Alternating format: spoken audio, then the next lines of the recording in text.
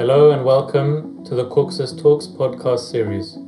My name is Aslanov and I am delighted to introduce today's topic, the teaching of history in schools in Armenia and Azerbaijan. School curricula across the world have a tendency to present histories through the lens of so-called great figures and tumultuous events. These histories are generally monolithic in nature and prevent nuanced understandings of history from developing in the minds of students. The educational systems in Armenia and Azerbaijan are no different in this sense. But of course, they have their own idiosyncrasies, with their own Soviet and national heritages. In this episode, we will discuss how history is taught in schools in both countries through the lens of national homogeneity, leaving little to no room for nuance and overlap.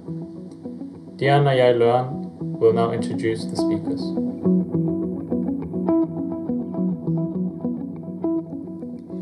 Thank you, Leo, for your nice introduction, and hello, everyone. I'm happy to introduce our guest for this podcast discussion. Our historian from Armenia is Flora Ghazaryan, who is a fourth-year PhD candidate in the Department of Comparative History at Central European University in Vienna.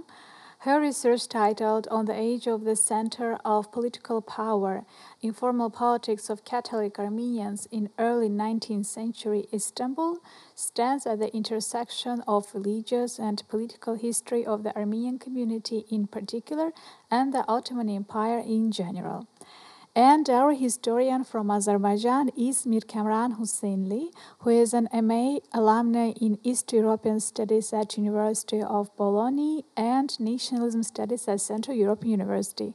Mirkamran's academic interests lie with a comparative approach to the 19th century nation-building processes in small subject nation groups of Tsarist Russia. He works as a modern history teacher at Baku Landau School. Hello, Flora, and hello, Mirkamran, and thank you very much for accepting our Caucasus Talks podcast invitation. I would also like to thank and welcome everyone who is listening to us. So let's start with Flora and the situation with the history textbooks in Armenia. So, Flora, what are the periods of history that the school textbooks focus on most prominently and why? For instance, which time periods and with which imperial or state borders? Thanks, Diana. I am very delightful to be here. Thanks for the invitation. And I wanted just to start with the highlight that Armenian school books recently changed. So before 2012-13, we had a different system of school books, which was from grade 5 to grade 8, and we were having the separation of ancient period and antiquity. Then the 6th grade would go to Middle Ages, 7th grade will be early modern period, and 8th grade to modern period. Right now, with the change of the schools from basic 10-year school system to basic school, intermediate school, and high school, we have a different system of school books. So they have still the same 4-year school books system, and then they have the advanced one for the last 2 years of school, which is going more in depth towards the same history that they are studying in the previous 4 years. But nevertheless, when I was looking and comparing these two versions of Armenian history school books, I have seen that all of them are concentrating basically on the same thing divided within 4 years, being the first year ancient period, antiquity, and then Middle Ages, early modern period, and modern period for the last one. And not surprisingly, all of these would not connect to the neighboring countries or to the region. It is going to be predominantly about great powers, great empires, and what was the relation with Armenia. So if we are speaking about Iran and former empires, Sassanid, Safavid, it will be the relationship with Iran on one side, and then with Roman Empire, with Byzantine Empire, Arab invasion, Seljuks, etc., etc., etc. So it's only Armenia in relation to what was happening major in the world. Thank you, Flora. And now I'd like to hear about the situation in Azerbaijan. Mirkamran, could you tell us what are the periods of history that the school textbooks in Azerbaijan focus on most prominently and why? Thank you for the invitation and thank you for the question, Diana. I think the way Flora has mentioned, the school textbooks has changed in the last 10 years in Armenia. I think it's the same in Azerbaijan. So before, the periods were divided from 6th grade until 11th grade, starting from antiquity to the contemporary history. But right now, it is divided from 6th until 9th grade, making the basic study of from antiquity to modern period, and 10th, 11th graders study more in-depth version of these years. But actually, I would want to mention one more thing before digging into the discussing the textbooks and how the textbooks are written. I also wanted to give a disclaimer to myself and to also all of us. The disclaimer that the national histories or about the national history and national history writing in general. So as we live in the paradigm of nation states, which is a very young phenomenon, and the practice of national history writing is also very young and recent one. Like we all know that the nation states came into existence starting from French Revolution, right? So they were only in the Middle Ages or in the antiquity, there were only dynasties and religious sectarian communities. There were no modern nations. Therefore, I would say the history that we know concerning antique period and period of Middle Ages is rather dynastic history, and it is not the history of the people.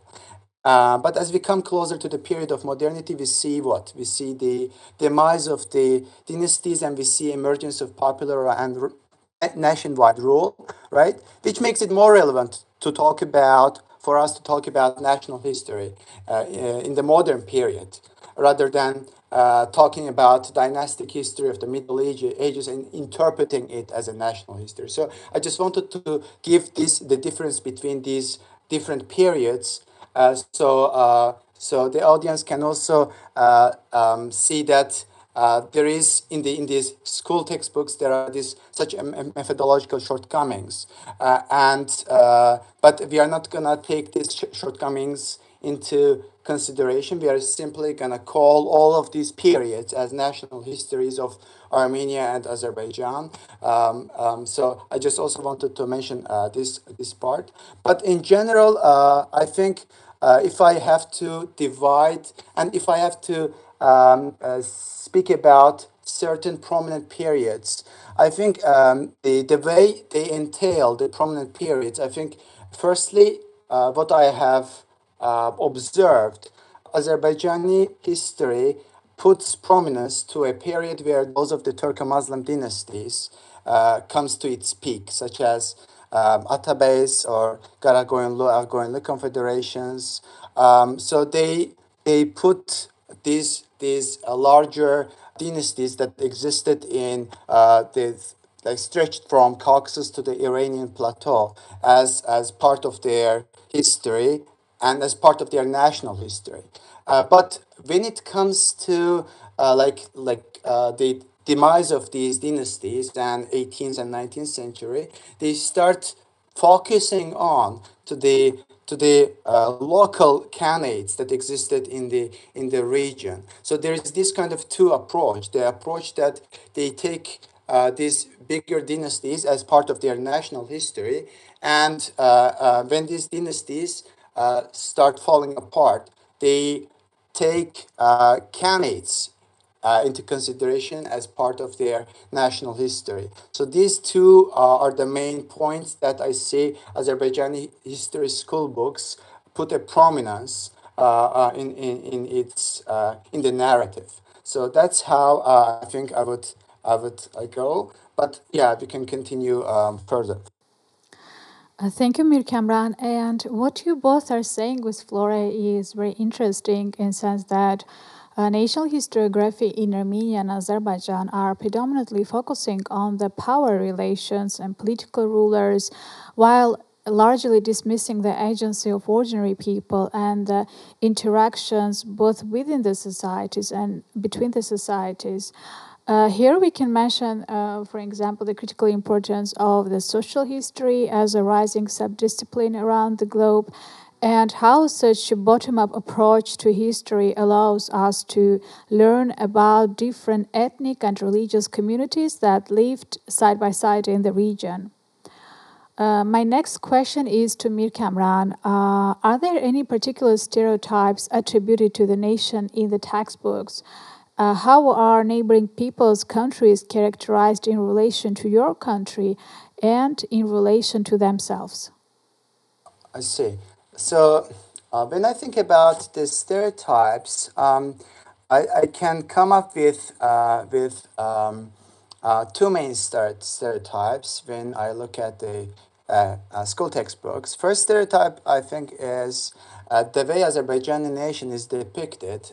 They are depicted as, like, especially in the Middle Ages, the period of Middle Ages. They are depicted as the overlords of the region, both in the greater Middle East as well as in the South Caucasus region, which the way they look at it, they justify it by the long-term dynastic existence against, as I mentioned before, those of the dynastic existence in the region.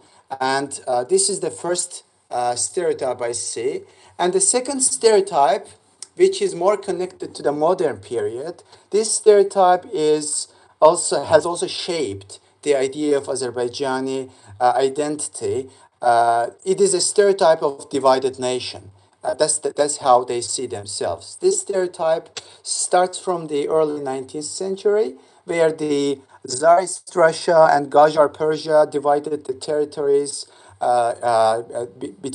between each other by the Araz River, those of the Gulistan and Turkmenchai treaties. And so it describes Azerbaijani people, the people that were split into two, and the way it is described as if they were split into two on purpose by this great power. So this part is very similar. The modern period of depiction of Azerbaijani nationhood in that respect sounds very similar to the Armenian one. For instance, Armenian, as I see, as Flora mentioned, Armenian nationhood and history is depicted most of the period as the nation who has been divided and always who has been sandwiched between two different empires. So here I see the same in the case of Azerbaijan. So that's how I can see. But considering the neighboring peoples, I think I would like to hear Flora's opinion as well regarding the way the stereotypes about Armenian nation. Maybe we can discuss a bit about this, and then we can go to the because I don't want to talk too much and exhaust our listeners. So I would also like to see what Flora says about the stereotypes, if you may, Diana. Sure. Thank you. So first of all, I wanted to highlight, thank you very much for mentioning the nation state and dynastic rule division, because I think the main problem that we are having right now with our school books is that we just forget about this division and we are regarding everything from the ancient ages as like one national history. And that is creating all the pitfalls that we are falling in regards to writing history and teaching it. And going back to the question about the stereotypes, I guess unlike the Azerbaijani stereotypes, which have like two different distinct versions, which is the Middle Ages and them being overlords and the new modern period of them being divided nation, Armenians have like one straight line of this general idea of them, which is going. First of all, it's the claim of the ancientness, that they have been in the location from the prehistoric time, even before the Noah, before the flood, before the Bible was written. The other one is the whole idea of one united Christian nation. So there is no variation, there is no possibility of any denomination existing. This is one nation, which is, as like everywhere is claimed, first accepted Christianity, and this is a strain of thought which is going throughout. And maybe another one is because of already what I mentioned, being part, like on the other side with Rome and Iran, and then Byzantium, and then Ottomans, constantly sandwiched between two great powers. Another thought is is the stereotype is of Armenians being fighters for liberation. This is another thing which is constantly going. No matter who is invading, what they are doing, it's always Armenians in the middle fighting for their liberation. If we will put basically in one sentence what is the Armenian stereotype, is an ancient Christian country which was constantly fighting and still is fighting for its own liberation and for the ideologies and the atrocities against them. I would also, it's really interesting because I was because in the case of Azerbaijan there is one more stereotype.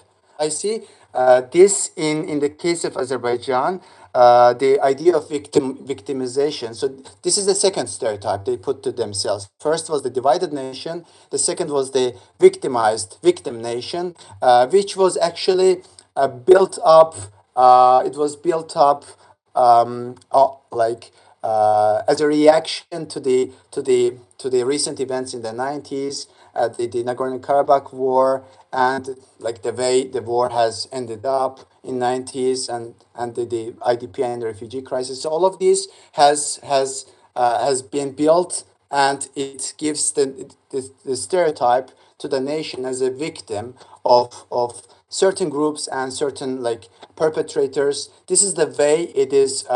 This is the second stereotype that I observe in the school textbooks.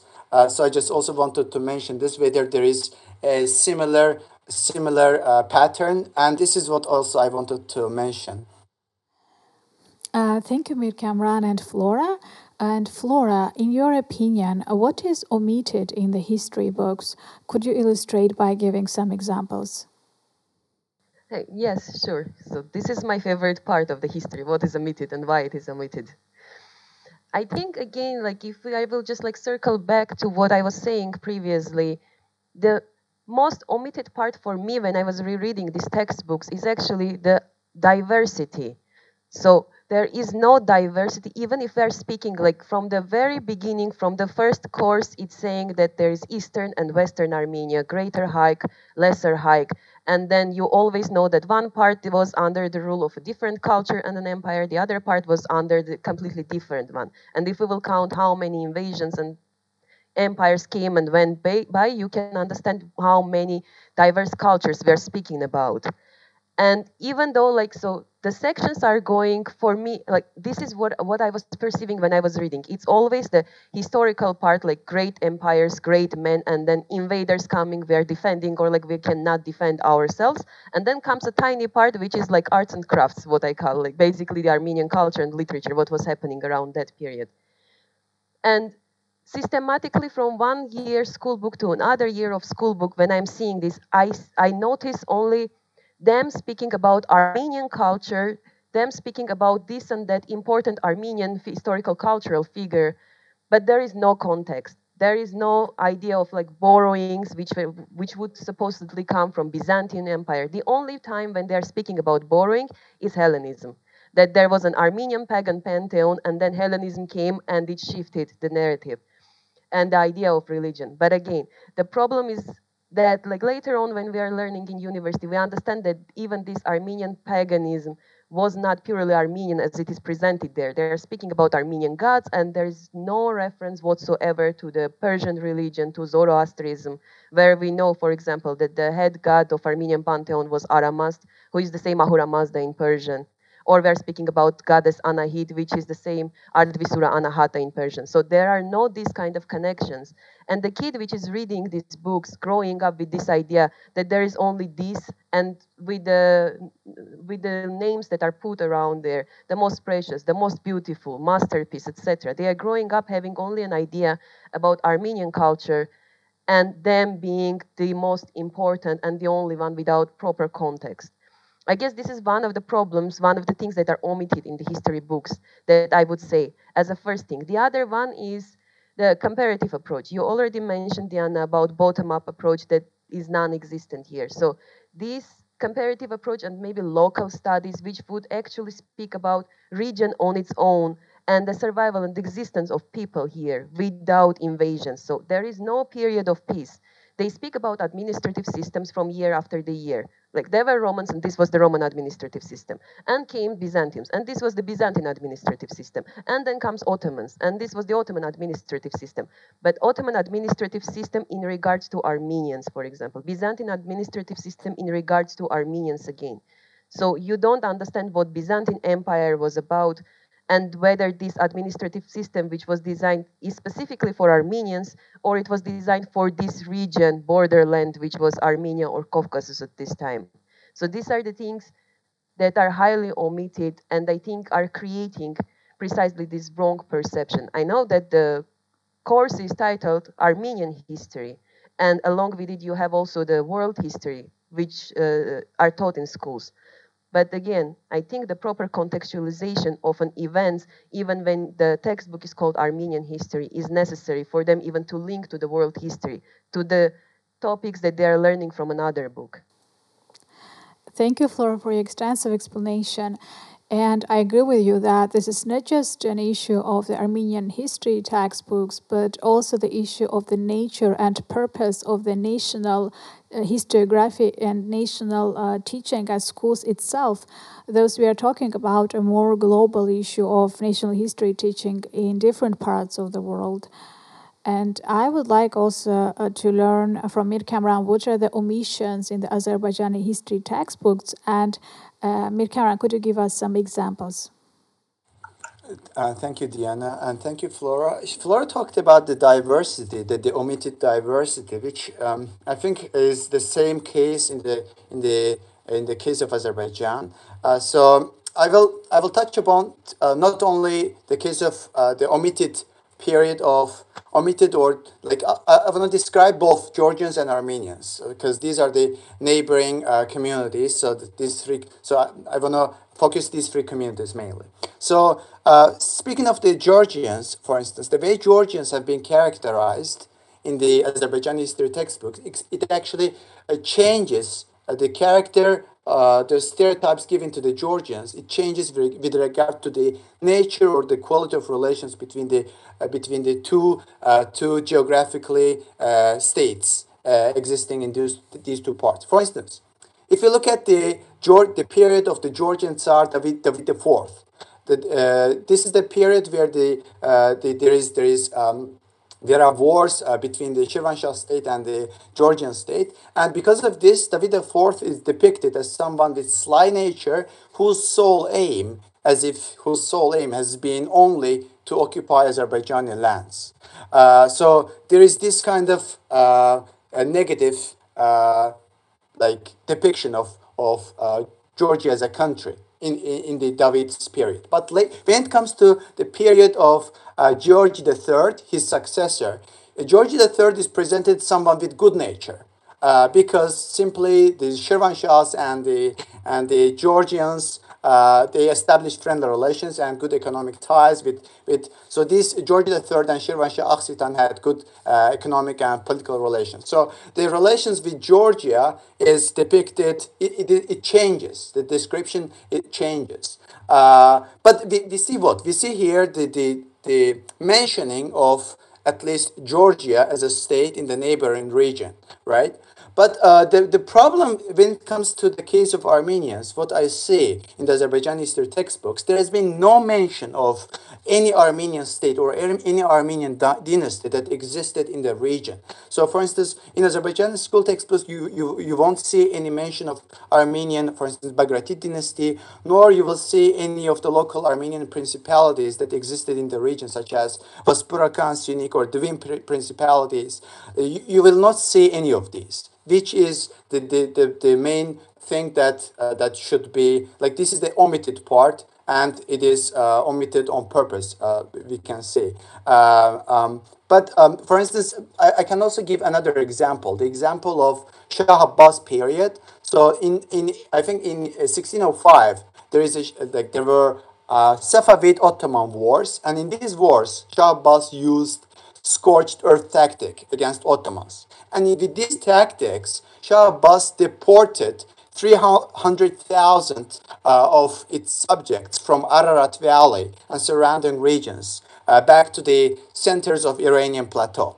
So in Azerbaijani school textbooks, this part it is mentioned that 300,000 of the people were deported from the region, but it gives no mention of the ethnic or religious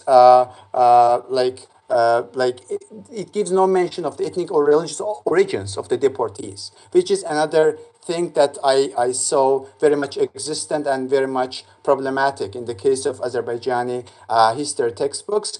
I can even go further. For instance, the case of Karabakh Khanate, when they described Karabakh Khanate, it does talk about Armenian malikdoms, those of the Jereberd, Varan, Gulistan, or Dizak and Kachan malikdoms. But it gives no mention of the people, like people as subjects living there, or it mentions these malikdoms as a group of marginal relevance. So we can see that there is this proportional approach. When it comes to Georgians, it is depicted, be it like at one period positively, at another period negatively. But when it comes to the case of Armenia, it is not either mentioned as a marginal group or it is not mentioned at all. So that's what I observe in the history textbooks of Azerbaijani history textbooks, and it is like the Flora mentioned about the diversity,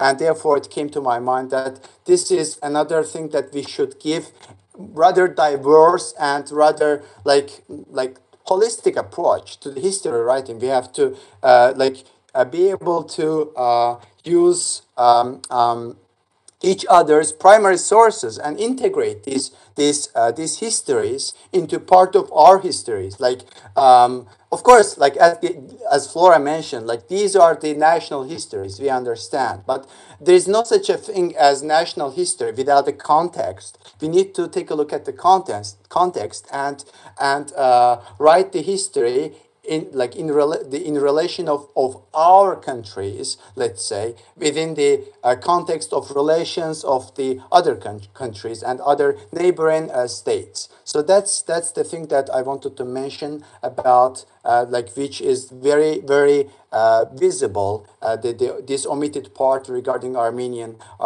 existence in the neighboring region in the Azerbaijani history textbooks.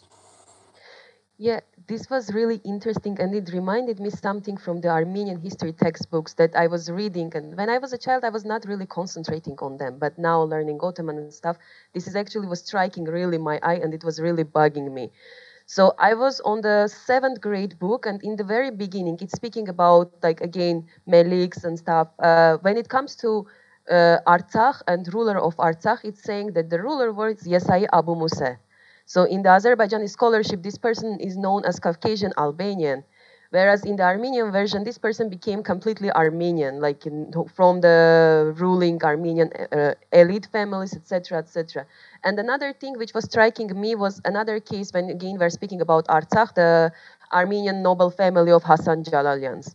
So the question here is that out of a blue, you always have this, like, a little bit Iranized, Persianized Armenian names, and sometimes even for some Armenian kingdoms, they would mention that the kings were like partially Iranians, Persians, and this was Armenian kingdom which was founded there. But when it comes to Artsakh, and when you are having like, Turkic and Arabic influences, when you clearly see that this is not a Persian influence, you have no idea from where this came, but out of a blue, they are just Armenians who are named Yesai Abu or like Hassan Jalal, etc. No context, nothing is given, you have no idea.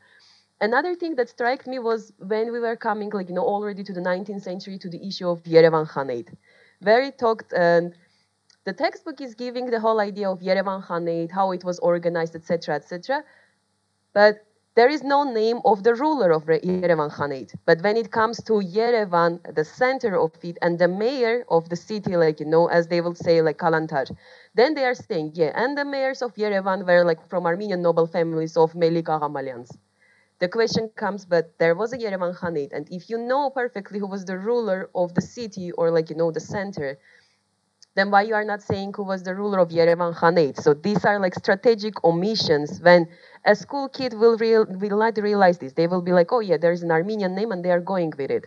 But when you are understanding the administrative system, you understand that at some point, maybe somewhere there was not an Armenian. So it was not necessary, it was not important, it was against what is supposed to be in a textbook. So they are just perfectly omitting these parts. And apart from omissions, I wanted also to add one comment about what is existing there and what you can constantly see in the textbooks. It's the language. I don't know if you paid attention on the language, how it is organized. So usually it will start like the invaders, invasions, invader, invasions, and then it will be like liberation, rebellion. And then when we are coming more close to the nation states, then the narrative is completely shifting. And then it's again like Armenian liberation, but I was actually circling like how many times there is like in bold and italic versions, like Azerbaijan, the aggressor of the war, like, and this war was forcefully impelled on the Artsakh population. So these kind of things. I think this is also important to notice like what is actually written and how it is written, because the passive brain of a school kid is just a sponge soaking everything. And the terminology that you are using, the way that you are using is actually giving an impression of how history was there. And another addition to this, maybe for the very modern period, I just wanted to give an example of like that I have lived through this and I know what was happening and how it is written in the history school books. So it's grade 9. Last period, after the Third Republic of Armenia, modern period, they are speaking about elections of Serge Sargsyan and 1st of March. And there is nothing about the ideology, what was the protests about. It's just mentioning that there was like on 1st of March, 10 people died, there were protests and they wanted like, re-election, etc. But the content of it, like why they were against it, what was happening actually on the ground, what were the claims, why protesters didn't want Serge Sargsyan to continue to be on the power. These things are perfectly omitted. Again, this is published in 2013. He was still on power. I don't know if there is going to be any textbook coming out right now, how they are going to describe this story. But I just wanted, like, this was striking me because I'm seeing this and I'm like, this is not what was happening on the ground. This is not how I experienced this. And you have a completely different reality. Same comes with the collapse of Soviet Union after the war. What was the situation in Armenia? We all remember that period when there was no electricity, nothing. And the textbook is not even mentioning about this. Like, there is no starving, there is nothing. They are just, and we were starting international relations and there were so many workplaces opened right when the Third Republic was created. So expectations, reality are completely different. And when I'm seeing this as a case example of what I actually lived, not the thing that I studied separately later on, but I actually lived through that. And I'm seeing the language and the way how it is used to write. I'm understanding how much there are pitfalls for the earlier stages of the history and how much, again, knowing how much is omitted there. But I'm actually also understanding what is the systematic idea of how they are writing and what they are writing to say there. Thank you, Flora and Mirkamran. And now that you outlined the problems and omissions in the history textbooks, let us look into the possibilities of having an alternative history writing. Mirkamran, how can we have an alternative history teaching? And what are the perspectives of having an alternative history teaching in Azerbaijan? So, alternative history teaching. So, if we put it into the school textbooks, so how we can reformulate our school textbooks, if that was your question, as far as I understood, because the history teaching is always connected to the school curricula, especially to the when it comes to the secondary school children. Therefore, if we want to reformulate the secondary school textbooks, I think there are several methods that we can apply to the national history writing in Azerbaijan. And I think one of the methods can be the holistic method, the holistic approach, where the national histories not only are in Armenia and Azerbaijan, but also add here Georgia, so we can have Caucasus, South Caucasus region as a whole. The national histories in these countries can be written in a way that it acknowledges first and foremost the basic existence of the other groups equally the existence of its own. So it has to acknowledge this part. It still hasn't gone to that level of acknowledging each other's dynastic existence or existence as a group or as a community. Another thing is the neighborly relations between the states and the neighborly relations between societies, be it the period of antiquity or Middle Ages or modern period. So they need to reformulate the history textbooks while describing the neighborly relations, the relations that had been described as perpetrators and the survivors. Instead of using this language, as Flora has mentioned, the historians could like use a different language, the language that implies certain inclusivity to itself, and additionally, I also think that the way to create alternative history, like not only changing the narrative, but also rewriting the history from the scratch. The way to do that, we should, the historians, the scholars of the who write school textbooks, they should actually collaborate with each other, both in Armenia, in Georgia, and in Azerbaijan. These three of the scholars, they should collaborate with each other, and they should try to use each other's primary sources. So this also would give a completely different picture of three of these national histories that we can see by using these primary sources, how the school textbooks, how it will change, and how holistic and how inclusive it will look like. Additionally, I want to also add up something regarding interdisciplinary approach, but I don't want to. I want to hear what Flora says regarding this question. Then I might continue later. Thank you. First, I want to say I completely agree with you, and thank you for bringing up these approaches and also the major question of sources. And to add on what you were saying about the sources, I also think that we have to first re-educate those people who are writing these books to try to understand that the source which is written is not a historical fact check. Like the source can lie. And for this, in order to understand, it's first of all people, scholars, historians who are in Armenia, who are in Azerbaijan, who are in Georgia, have to be disposed to more new approaches. And in order to do this and to change the narrative that we have in our school books, I think we are again circling and coming back to what Diana is saying, bottom-up approach, social history. Of course, the invasions and wars and fights, they are major part of history. But that's not what history is only about. You cannot have fights and wars and massacres, mutilations, etc. There was also a time of peace, but this time of peace, all these textbooks are jumping from. So they are not giving a room for an imagination that there was also a coexistence. And when you will have this regional history, when you are actually looking on this coexistence, right? So when the social history is omitted, it's omitting also the whole idea of seeing how the life without war was actually happening in Caucasus. And this is something that we have to bring back. So maybe scale down a bit on the war and fights, or make history school books bigger, or maybe even cancel those 2 years of repetition in the end, and not just 2 more years of history, but having everything included inside of that, with of course comparative approach. And yes, this is something that has to be done in a collaboration with 3 country scholars. Otherwise, it will be Armenian sources about Azerbaijan, Armenian sources about Georgia, or Georgian sources about Armenia, Georgian sources about Azerbaijan, which is not the way how a school book has to teach a regional history.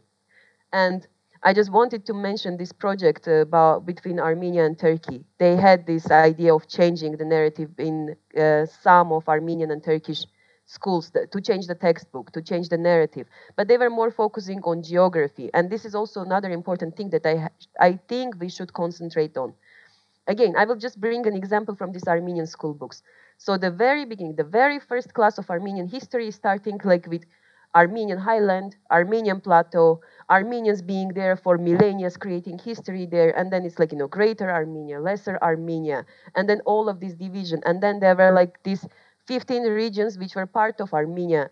And among them, there are mentioned also these problematic regions that I would say problematic, which is like, Western Armenian claims right now or Nagorno-Karabakh claims right now. So the history school book from the very first lesson starts with mentioning these parts as part of Armenian highland, claiming that Armenian highland is Armenian history and Armenian civilization, and this is from where the moment from where you have to regard Armenian history until the Third Republic, until nowadays. This is all Armenia.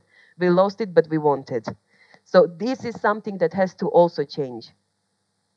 There should not be like, the idea of Eastern Anatolia, Western Armenia, or like, Artsakh, Nagorno-Karabakh, Shusha. There has to be a consensus on the regional names, the historical names. You can maybe say the alternative version in Azerbaijani language, alternative language version of the name in Armenian language.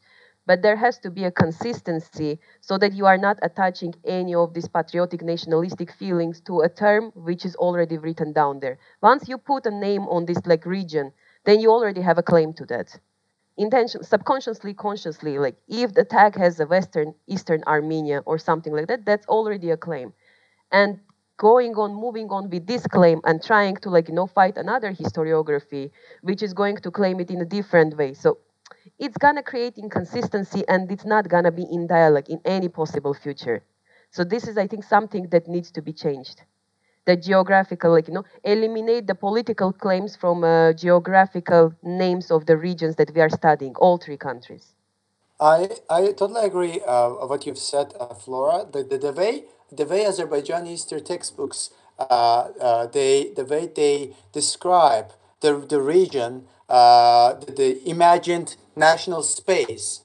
They describe it in a way that there is no, as if there has been no other groups, and this lands only belong to that nation, to that community, which excludes the other groups, the other the other communities, and this is mostly about the lack of diversity that we see in our textbooks, and the things you mentioned about the toponyms is also very relevant. That's the way to finding a consensus between the national history is the way forward. So we can educate our younger generations with rather less with no any irredentist, having no any irredentist claims to each other's regions or countries. So this is the additionally, I also wanted to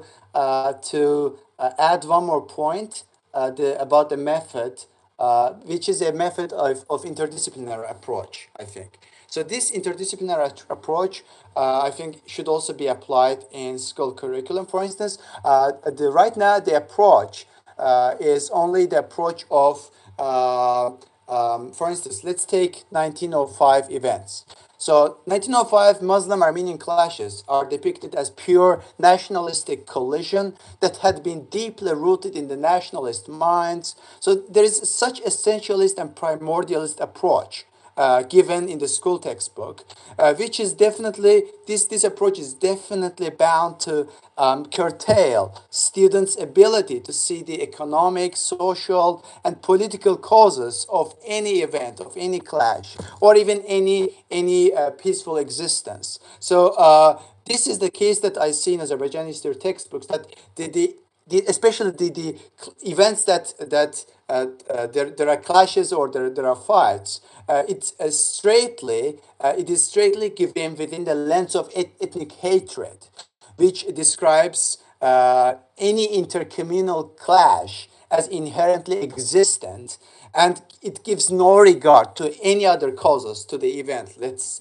take economic causes, like rather Marxist perspective, or like socioeconomic or political causes of the conflict. So these are omitted, and it's because there is no interdisciplinary approach to the history teaching.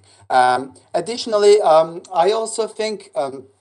We discussed about the primary sources, and I think here there's a case of cherry picking while using the primary sources. For instance, while describing the 1905 clashes, the textbook gives the narrative of the nationalist intellectuals of the time. They cite the memoirs of those of the nationalist intellectuals, those who has rather nationalist tone. But the textbook, for instance, never cites any other intellectuals, those intellectuals who disapproved these clashes and who called both communities for peace, who actually collaborated with the Armenian intellectuals. Like those of the intellectuals we can mention, for instance, Mullah Nasruddin thinkers we can mention. These intellectuals are not mentioned within the context of the Armenian and Azerbaijani relations. Or similarly, there is Khatabala. There are Khatabala thinkers and their journal. These thinkers are not mentioned, and there is one more. For instance, there is Davat Koch Armenian Azerbaijan newspaper. So these kind of collaborations are not mentioned, neither their memoirs, their primary sources, but only those of the ones that had nationalistic tone, which is another thing about cherry picking of the primary sources. So this is also this strikes me a lot with regard to the having no objective manner to the history, to the national history, and using these sources rather